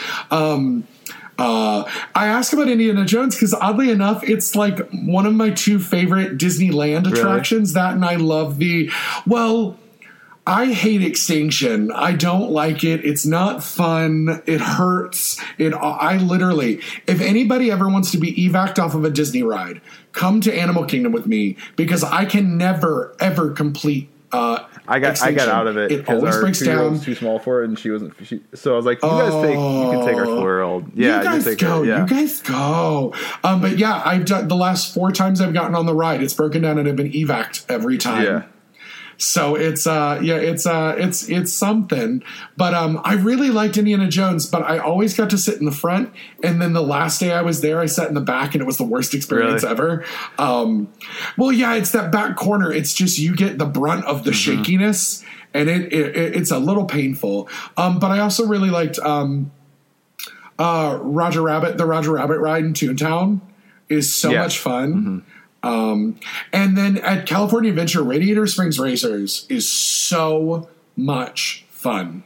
And I know you're not a big coaster. My wife and I love the roller coaster at California Adventure. It used to be just be like a Mickey Mouse themed one. Now it's the Incredicoaster. Yeah. The Incredicoaster. As someone who I love theme park layout and theme park building. One, it's impressive that Disney kind of built that pier and just got, I don't want to call it generic, but they just got some generic things that everyone likes.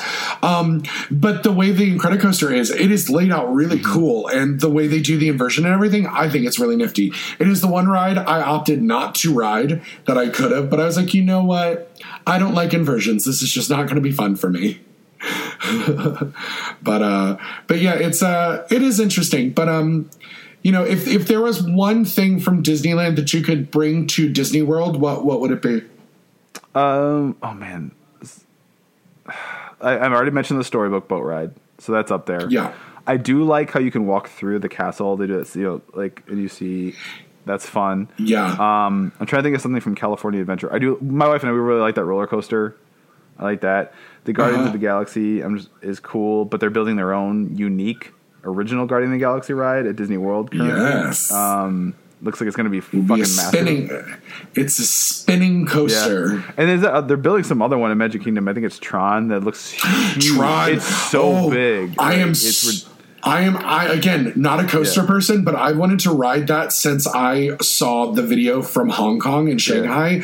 Now, I will recommend for anyone who's coming soon, they have 2 of the ride vehicles out already. They are not tall people friendly. My weight, no issue.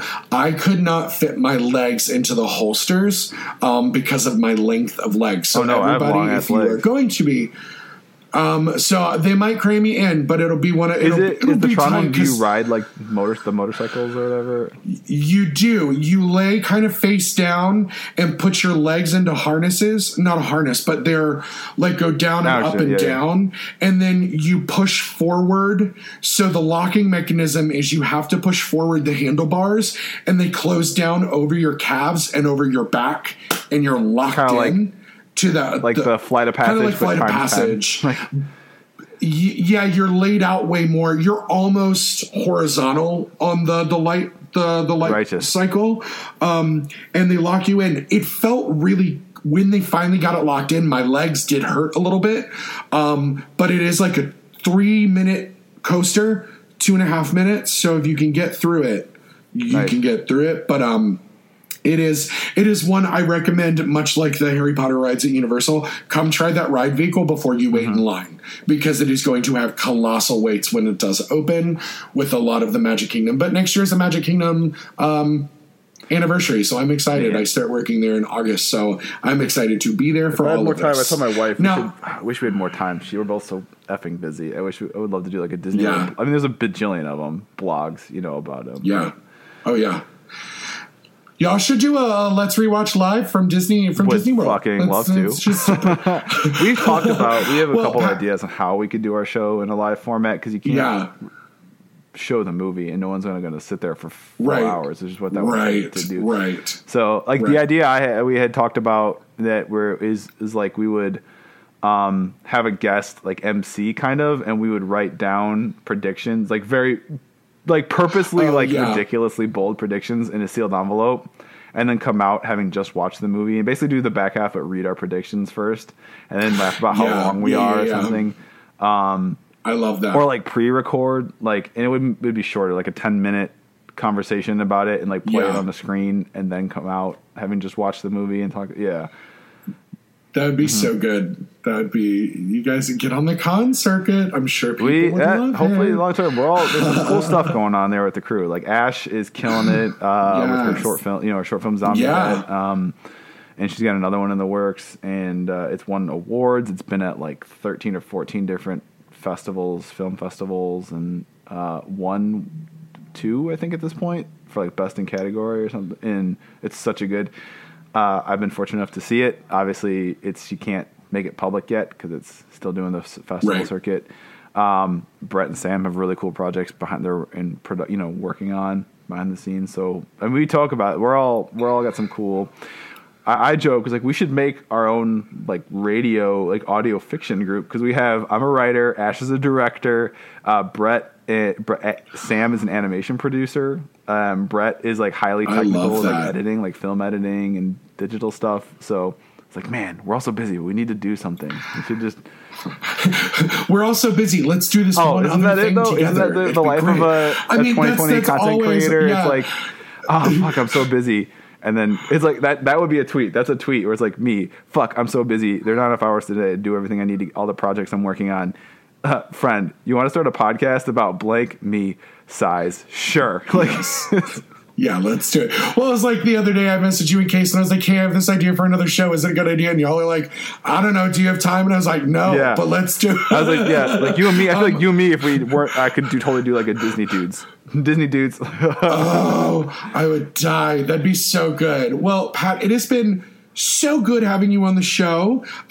You've given us kind of your buzz of what's going on, but do you have anything coming up soon that you want to pitch? I can do a 30-second rundown. I would say if you found me at all not awful, my personality, and you're interested in more, I'm very active on Twitter. I'm at the Pat Edwards. I have a website, thepatedwards.com. I have a newsletter there you can sign up for. We do, I do it once a month. I just started it. First one came out in January. it's things like news. I'll do throw short stories in there that aren't available anywhere else that you can read. I do shout outs to other content creators every month, kind of like a highlight. So you can sign up for it at thepatedwards.com and you can see, everything I'm working on there. As a quick rundown, I would say right now here, you can listen to my podcast, Let's Rewatch. You can check out the Geekly Inc. presents the Happy Hell Hour on Twitch live Tuesdays at 2 p.m. Eastern. Or you can watch episodes on YouTube. It will be out as a podcast at some point in the near future because we've recorded all of them. Writing Space Tripping, my first novel, ebook, paperback, Audible, second one coming out hopefully by year end. It's in production right now. And the Red Opera is the D&D campaign book that I co-wrote. That will be coming out hopefully also later in this year. Keep your eyes peeled because we're going to do a Kickstarter with some ridiculous, really awesome rewards and stretch goals that we were working on and putting together. And it's gone so well that actually myself, the head writer, and another writer who kind of consulted with us that didn't have time to go full, all the way in, we're probably, because we've been approached to do another one, and we have our own ideas. So depending on how this goes, we're looking at forming an LLC specifically that starts creating original D&D campaign books. Yes, that's awesome. Well, and so Pat, make sure you send me that info because I'll make sure it's up on our blog and all of our social media as well. Because we have a lot of people like myself that are listening to the podcast or that are involved with me here are all kind of D&D players as well. So I love that. I have a document. It's so good. I'm sure. I feel like we all have documents of like 30 ideas long of different characters we want to play. It's just never ending document. Yes. I've been listening to a D&D playthrough podcast called The Encounter Party, and they have a bard war drummer, not a bard, a Minotaur war drummer, and ever since then I was like, I want to play a Minotaur bard who has no idea that he is not nearly as attractive or charismatic as he should be as a bard. That's great. But yeah, no, I have a notes on my phone of these are all the characters and I want to build. I have plenty that I'm aware enough that like they'd only work for like a 1 to 2 hour one shot. Because they would get annoying. Like it's like this, like one I want to do like a paladin that's basically Tommy Wiseau from Room. That's so good. But I'm like that would be funny for a session, like not a year-long campaign. Well, because I could just see it going. You run into a bunch of goblins, and it's just like, I'm tearing you apart, Lisa I love Goblin. to fight the dragon. It'd be so good. Well, Pat, thanks again for coming on the show. Thank you so much for having me. Hey Nerferders, my name is Case Aiken, and for over 2 years I've hosted my show, Another Pass, where I sit down with interesting guests to talk about movies that we find fascinating but flawed. Good movies, bad movies, doesn't matter. We find ways that they could have been improved. So if you ever thought that a sequel dropped the ball by forgetting about a plotline, that an epic could have been saved by introducing the director to an editor, or that a comedy didn't work hard enough to have some substance behind the laughs, then check out Another Pass podcast at certainpov.com or wherever you get your podcasts.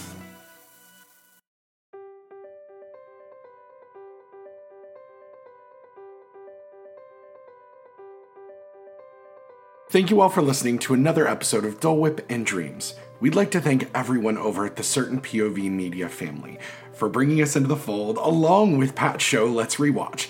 We joined some of their amazing long-running program like Another Pass, Screen Snark, Reignite, the Man of Steel podcast, and many, many more. You can find all of the network shows at certainpov.com, along with a link to our Discord where you can talk about this episode with other dreamers like you. As always, don't forget to leave us a 5-star rating and thoughtful reviews wherever you listen to podcasts. Check us out at dolewhipandreamspod.com, where you can find show notes and more information on today's episode.